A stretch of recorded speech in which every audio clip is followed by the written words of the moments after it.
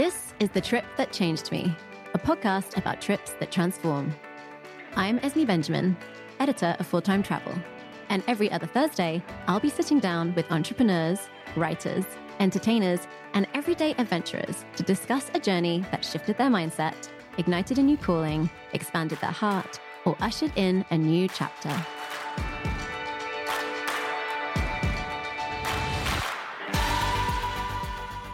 My guest today, Jacqueline Gifford, has one of the most envy-inducing jobs you can imagine. She's the editor-in-chief of Travel and Leisure, the only monthly travel magazine in the United States. Travel has always been a huge part of Jackie's life. She spent her teenage years in Saudi Arabia, Qatar, and Philadelphia. But it's Japan, the country where she was born, that called to her most strongly in adulthood. I caught up with Jackie one rainy morning in New York City to hear what it was like to return to Japan after a 20-year hiatus. Her story says a lot about the connection between memory and place and the way both evolve as time passes.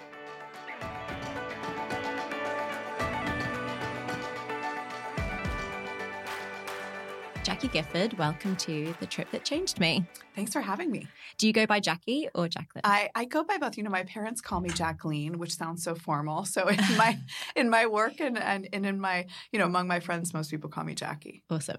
I'm excited to have you on the podcast because I think you have what most people would consider to be an absolute dream job. Thank you. It is a dream job. Maybe you could start by kind of talking a bit about your career history and how you came to be editor-in-chief of Travel and Leisure. Sure. So I graduated college in 2002. I went to Princeton and I majored in English and I specialized in medieval studies. So that was not a good preparation for what I do now, but I will say I'm a voracious reader. I love to read the newspaper every day, books constantly, and I think that prepared me for my career in magazines. So I started actually at Vanity Fair 2 weeks after I graduated from college as an assistant, and I learned all the inner workings of a magazine, how it gets put together, the fact-checking process, the production process, assisting one of the senior editors in terms of the writers and the travel. And it was a really good foundation for understanding the fundamentals of journalism.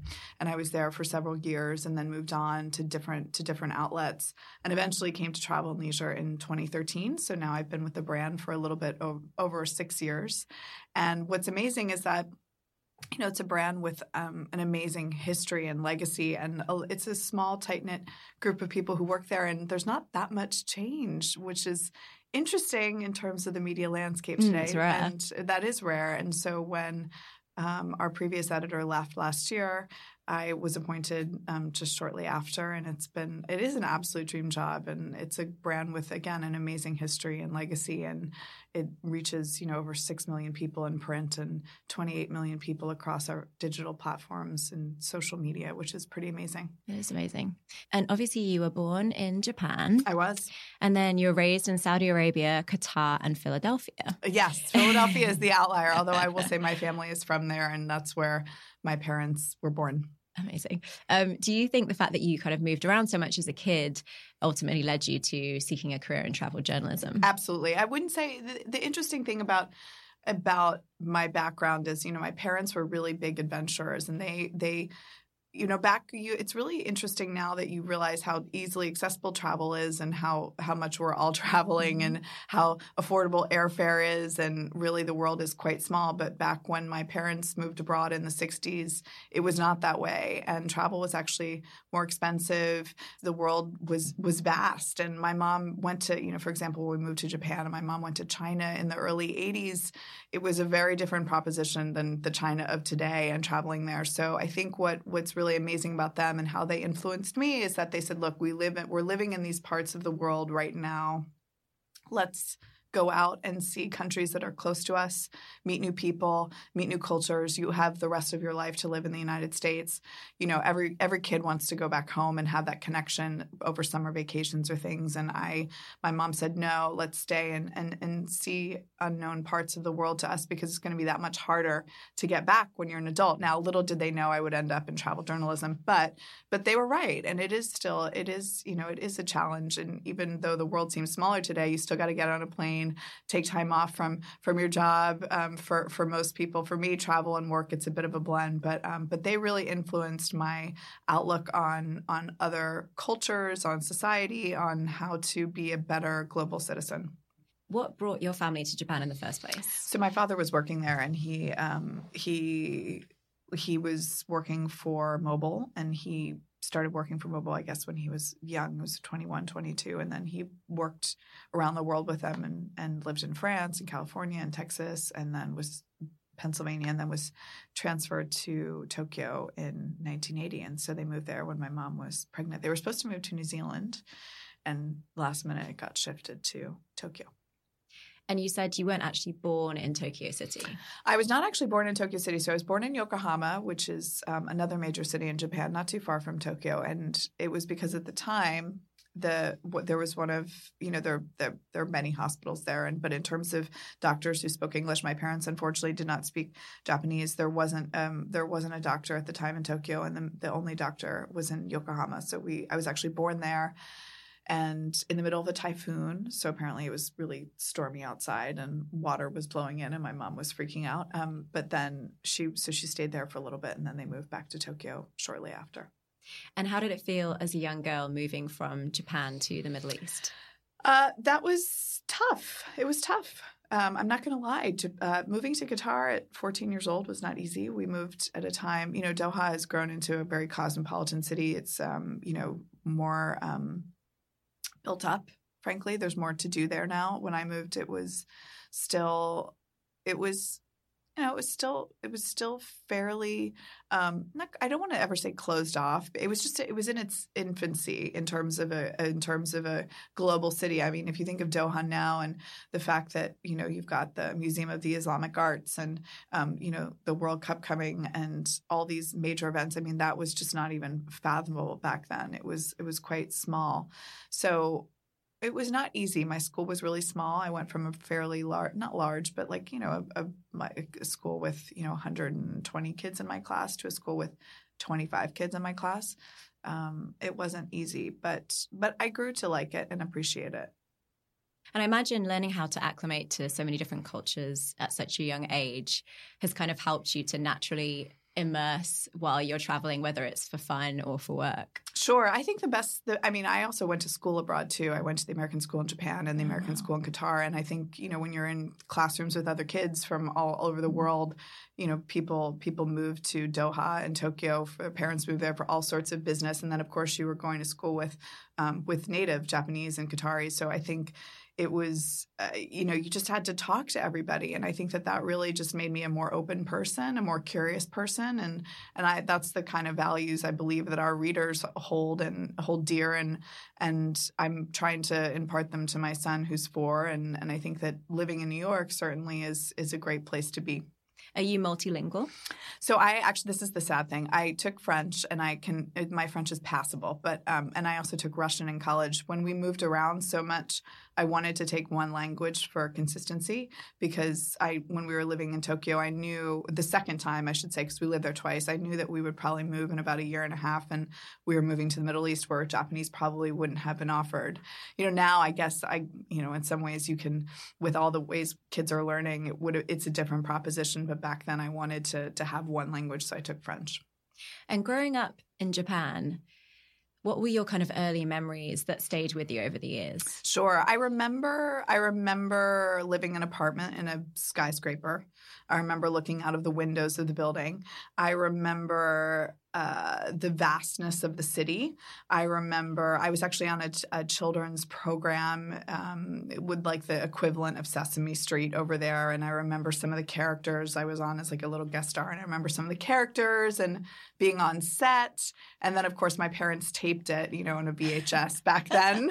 No one has that. I don't know where that is, but it's probably in their basement. And then watching it, so that influenced my memory because I watched it later on. Those are some of the early memories. And we left when I was about 2.5. My mom swears that I was speaking some Japanese. I probably picked it up from TV and talking to people, and then promptly forgot it when we moved to Saudi Arabia. And so you hadn't been back to Japan for 20 years. And then in 2015, you fall pregnant and you think, okay, this is the moment to return. Mm-hmm. Why did that feel like the perfect time to go back?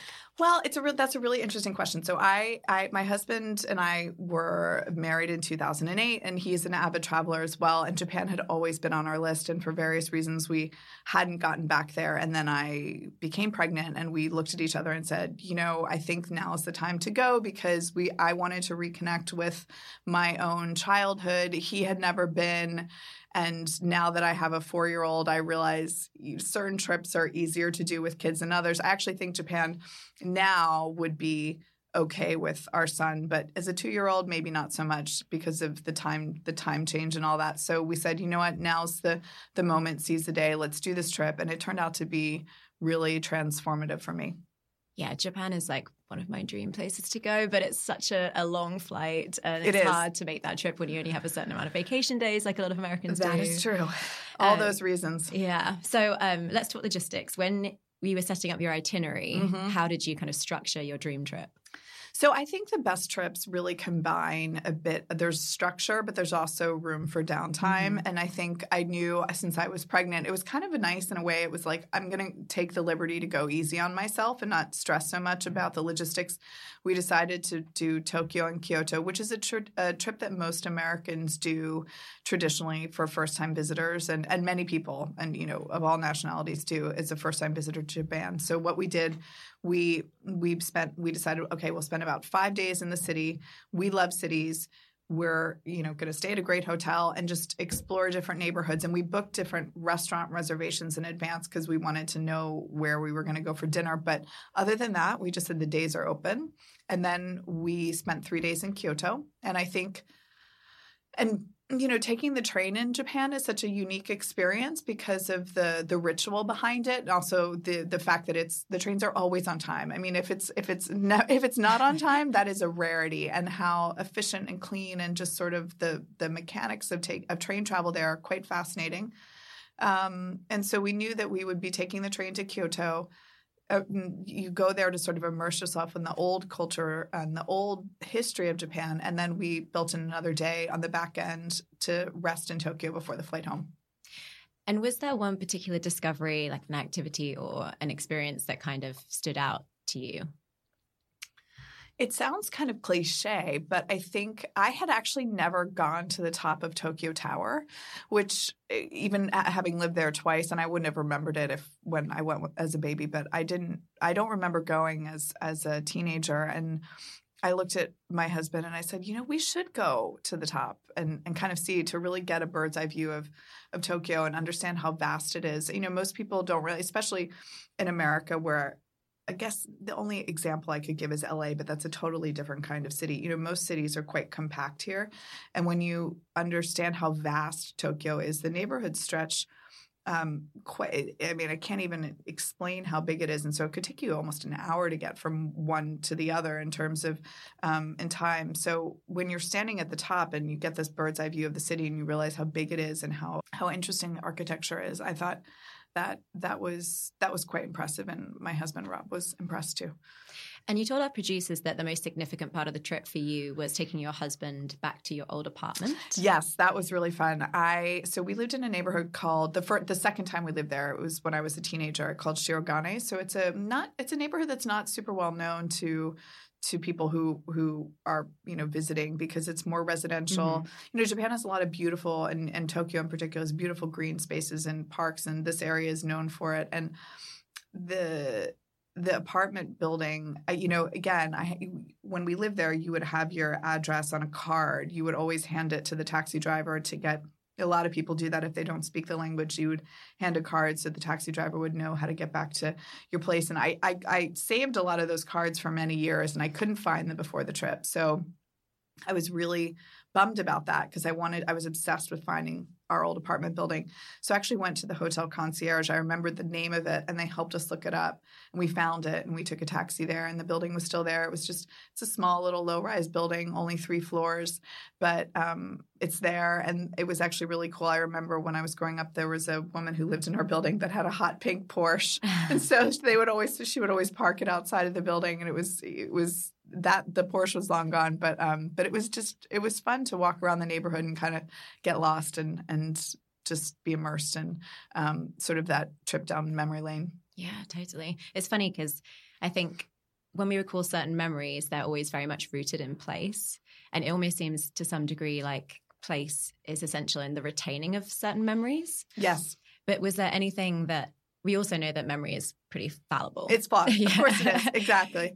So what things about Japan seemed true to your memories and what were completely different? Well, I think the subway and the train system was exactly as I remembered it. The colors, the Yamanote line had this lime green branding that's still there.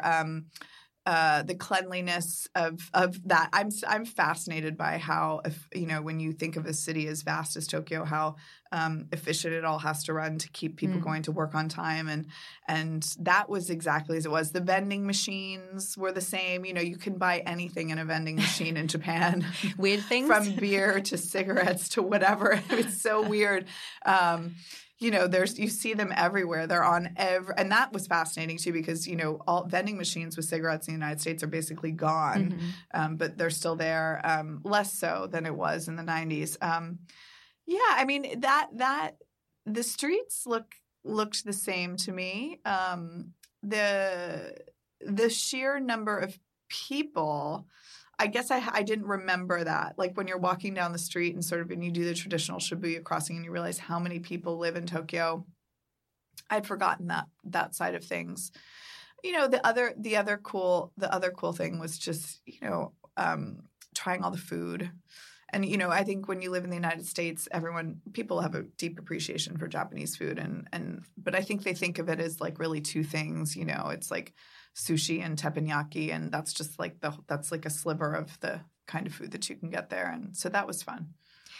I wonder what sort of things you were absorbing as a kid. Like our memories when it goes back to childhood are so shaped by not just kind of our sensitivities and our naivete, but also our literal stature. Like when I was a kid, I remember there was this hill in the park nearby where I grew up, and I remember it being this almost mountain, like a huge hill, and I remember racing down it and feeling like I was going so fast I was going to trip over my feet. And then you get there and the hill's like it's tiny. It's tiny. Like barely a ripple in the landscape, Yeah, I guess that's a really good question. I don't remember it all. The size and scale of it seemed about the same, although I will say, like, now that I'm more accustomed to traveling to major cities, Tokyo has some pretty impressive skyscrapers, but I now live in New York, and I've now traveled to other cities around the world where the Dubai, for example, or Kuala Lumpur, or even Hong Kong, where you see these vast skyscrapers, and the scale is just it's tremendous. So that side of things, I think I was not underwhelmed, but I was like, oh yeah, this is just a normal city where you're used to huge buildings. The compactness and how much, in terms of like they cram into one sheer block in Tokyo, that I had forgotten. And it's similar to New York, I think, in that way. Everyone living on totally. And it's and also the size of dwellings and the sort of the compact living, which is something that New Yorkers are in particular used to. You get by with a little amount of space. So true. It must have felt like a nice full circle moment to revisit the place that you were born just before the birth of your first child. It was. Did it make you reflect on your upbringing and the way you hoped to parent? It did. I think it reaffirmed for me all the reasons that I travel and why my husband and I travel together. And we've kind of, we've really said we'd like to raise our son with those values of exploration, curiosity, empathy, understanding. The world is vast, and you're just a tiny, small player in it. So I think it reaffirmed. It took flying far away to sort of give me a renewed perspective, and also realize how fortunate we are to be able to do that and to give that kind of gift to our child. But I also think. It was just great. It was great to go to a place that felt entirely foreign, That's why a lot of people love Japan, because you're in a world that does feel very, very different like from a pleasant culture shock. A pleasant culture. It is a pleasant culture shock. And I had forgotten that, even though having lived there, but it was so long ago, I had forgotten that and had traveled the world and visited many other places in between. But, that's part of the beauty of travel, I think, is when you can really just feel lost for a little bit in a good way. In a good way. You must travel all the time for work. I do, all the time. How do you balance parenting with taking so many trips? That's a really good question. And I get this question a lot. And the honest answer is, there's a lot of discussion about having it all, balance, particularly for women. And I don't think you actually can have it all. And I think the balance to me is the balance is really a personal thing, and it's different for everybody. So I know for me, I wouldn't be able to do it without a support system. My husband, my parents, we have a wonderful caregiver for our son, his teachers. There's a whole network of people. So it really takes a village to sort of raise a child and also continue your own, personal growth and continue to develop as like an employee, an employer, and all that. So I do it. No, I do it all. I don't want to ever lie and say that there's that you can possibly do it all, because I think it's a bit of a myth. But I think the key for me is leaning into people when I know that I need help, and then also taking a step back when I feel like I'm being pushed too far. That's it. Do you get to bring your son on trips? I do. I don't certain trips I don't bring him on, because it's not really, I'm working a lot and it's not really fair to him. It's not fair to me, and he'd be much happier at home. But sure, I brought him to Mexico with me. I went to Italy this summer with him, and he loved it, and he, talked about it. I caught him talking to people about it at like a little party we were at. And, it's amazing what kids remember. We were in Bermuda last year. We walked into a store and he picked up a tie that he wanted. He's obsessed with ties. And we told him he couldn't have it. And then we went to Bermuda again this year, and we were walking down that street and he said, "I want my tie." 1 year later, he remembered the street where the shop was. And we weren't even near the shop. We were just on that same street. So it's funny what they remember, and you sort of think, a lot of people, that's the other thing I will say. A lot of people say to me, "Oh, I'm not going to bother to bring my kid. They're not going to remember it." And I don't think that's a fair thing to say, because they do remember, and it's even if it's just a snippet of it, it's that they remember 40 years on. That's fine. It's shaping them along the way. And if you just leave them at home and sort of discount the fact that they can have a good time, I think you're cheating yourself and them at the same time. And like all of us, I think you're more likely to remember a trip, because it's outside of your everyday routine and what you're seeing from day to day. Of course. Oh, I love that he wears ties. Oh my God! Guy. How it's cute. Like he thinks he's going to work every day. My husband and I are like, I don't know about that. He's really into costumes and dress up, as a lot of kids are, But he's obsessed with bow ties and ties. So there you have it. Yeah, I was wondering if you brought him along to trips, because I think a lot of people don't realize about press trips that, like, it's quite hard work. It's fun, of course, and it's a privilege to be there. Yeah. But, often you'll have a really early start and you'll be back-to-back activities or appointments and meetings and interviews all day long. So, that makes it's funny, too. I think, the other thing to keep in mind, and I say this to people because I get asked a lot about traveling with children, there are some cultures that are naturally very warm to children and accepting of children. Like Italy, for example. There is no better place to take kids. The Italians are they bring their children to meals. They're a little bit loosey-goosey about bedtime and stuff like that, which I don't want him to miss out on dinners with us. And obviously he goes to bed early, but we let him stay up a little bit late. It was summer, and I actually think in some ways, America is a little bit more restrictive about family travel than other places, and we're just now sort of getting behind, building infrastructure for families at airports, and with child-friendly changing stations and bathrooms that are clean, and nursing stations for young mothers. It's in Europe and even in Japan, that's a little bit more permissive. That was one thing. I was pregnant, right? And I go into a public restroom in Tokyo, and I go into the stall and I see this harness on the door, and I go, this is the most ingenious thing I've ever seen. So they have realized that, when you're a young mother and you're by yourself and you have to go to the bathroom, you have to put your kids someplace.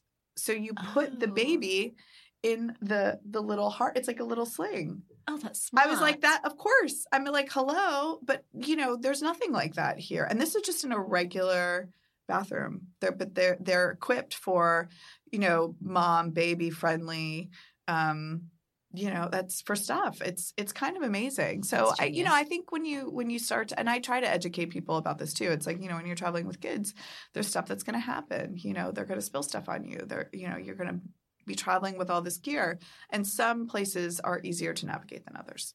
It's wonderful that you're creating all of these memories with him in different places. Yeah. Will you take a trip to Japan together at some point? I think we will. I'm hoping to go in the next couple years.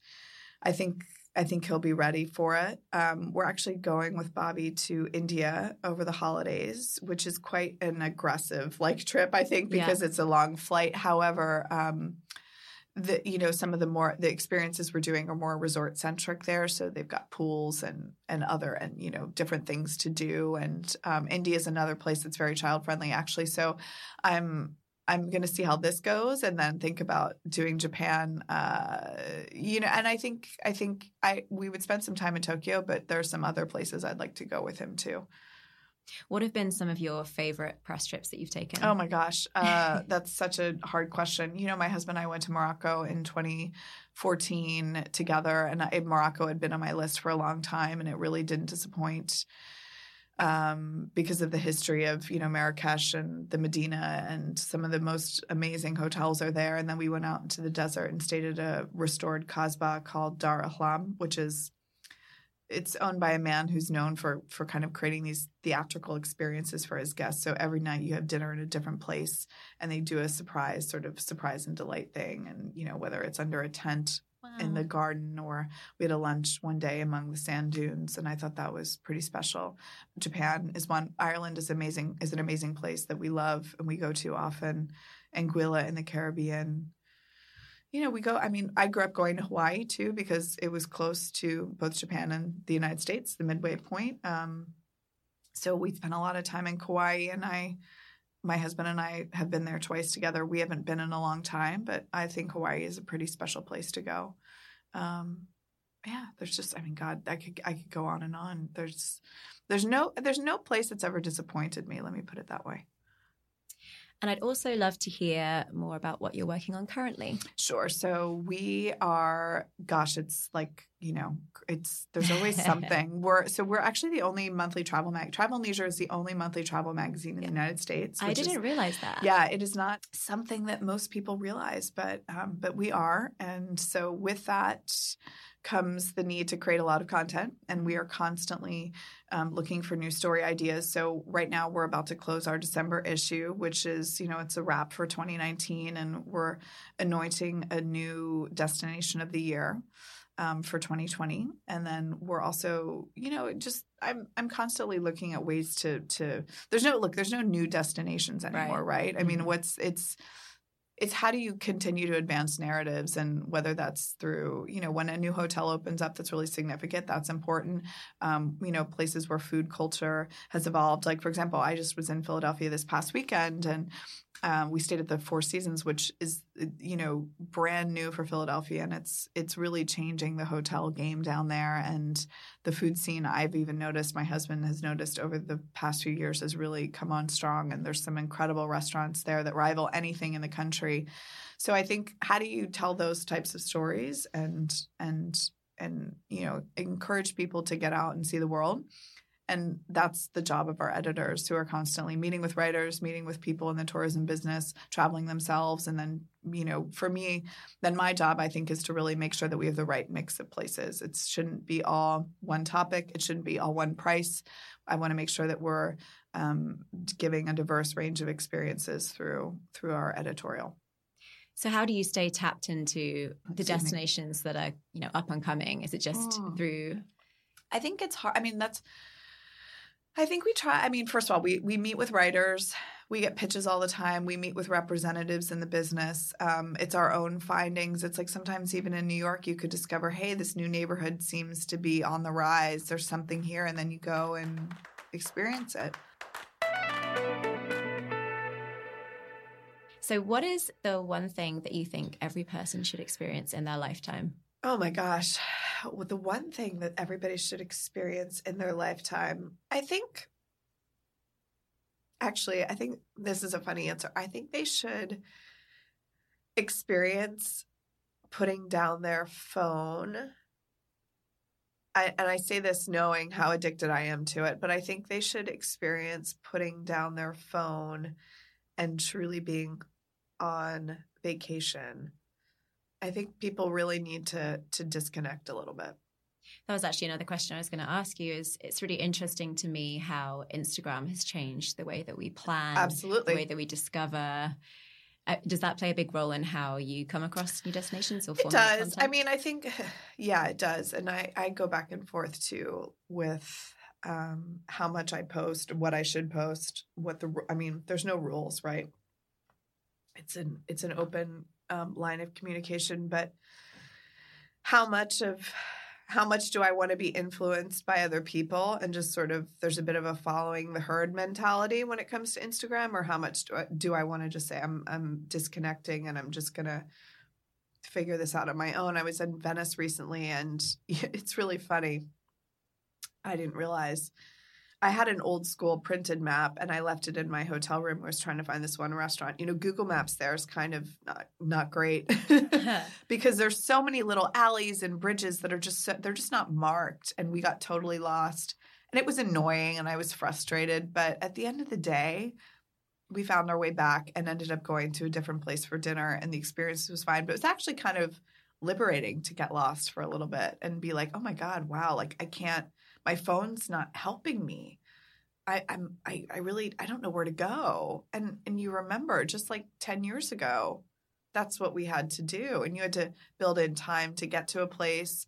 If you weren't going to, before cell phones, if you made an appointment, you had to keep it. I don't know. There's something kind of nice about that. There's something nice about the accessibility and the communication that we have, the instant communication that we have these days, but also like, I don't know, like maybe you should just make a plan and stick to it instead of canceling on someone 5 minutes before you're about to see them. I remember I did a round the world trip in 2004. So this was the era when I don't think. No. iPhones weren't around. Yeah, iPhones weren't around. And then I think it was like internet cafes. Oh, completely. So there was no Wi-Fi really. Yeah. Hotmail account, login from a cafe in Bangkok or whatnot. Yeah, exactly. So it was a lot more, speaking to other travelers and kind of coming across recommendations that way. Or maybe like getting a big fat guidebook and thumbing through and finding things. Totally. I mean, I think that's a trend I'm seeing in the industry right now, right? We're just overwhelmed with information, and so you have to cut through the clutter somehow. And I think that's what people come to Travel and Leisure to really help them curate and inform a trip. But also, I really think people should trust their own instincts. And if you're in a place and you're walking past a cafe and it looks mildly interesting, I don't think you need to consult TripAdvisor to see if it's like really fine. If it looks, the menu looks good and you need to get a sandwich, sit down. Like, I think there's a level of people are really insecure about their decisions, and I don't know if they really need to be. Agreed.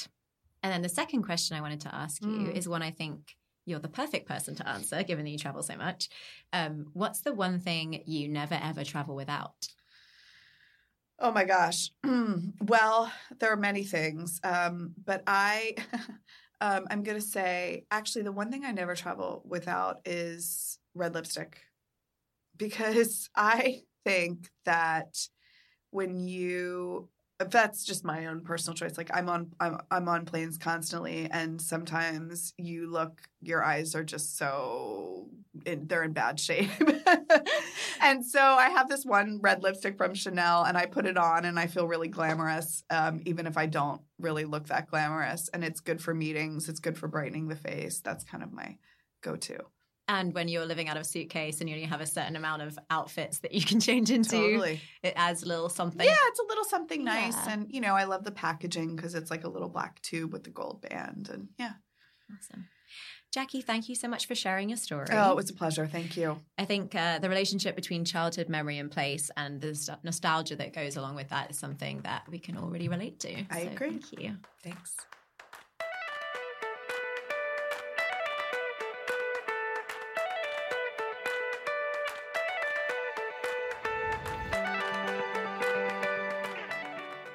You can keep up with all of Jackie's adventures on Instagram by following @JackieGiff. And of course, see what she's working on during her second year as editor-in-chief of Travel and Leisure by picking up the latest issue of the magazine. Don't know about you, but there's something about a printed mag that really feeds my wanderlust. One more thing before you go about your day. Full-Time Travel recently added an amazing travel advisor to our team, and I want to take a minute here to shout her out because booking through an advisor is such a travel hack, it's crazy more people don't know about it. Her name is Chelsea Martin. She's an affiliate of Embark and Virtuoso, and she's also a travel influencer in her own right. You can find her on Instagram @Passport to Friday. Chelsea has amazing relationships with hotels, tour operators, and locals all over the world. And not only will she sort the logistics and take all the stressful planning off your hands, she also scores insane perks at no extra cost to you. Think room upgrades, free cocktails, spa discounts, and late checkouts to name just a few. So whether you want to book an extravagant honeymoon or just want to secure the best hotel for your budget, Chelsea has you covered. Just drop her an email at chelsea@fttadvisor.com. That's chelsea@fttadvisor.com and start planning your dream trip with VIP perks today. Thank you for listening to this week's episode. I hope you liked it. I'll be back in 2 weeks' time to share more inspiring travel stories. And in the meantime, you can learn more about us by visiting fulltimetravel.co or following us on Instagram @full_time_travel. If you have a story you want to share on the trip that changed me, drop us a line. And please be sure to rate, review, and subscribe so we can keep this adventure going.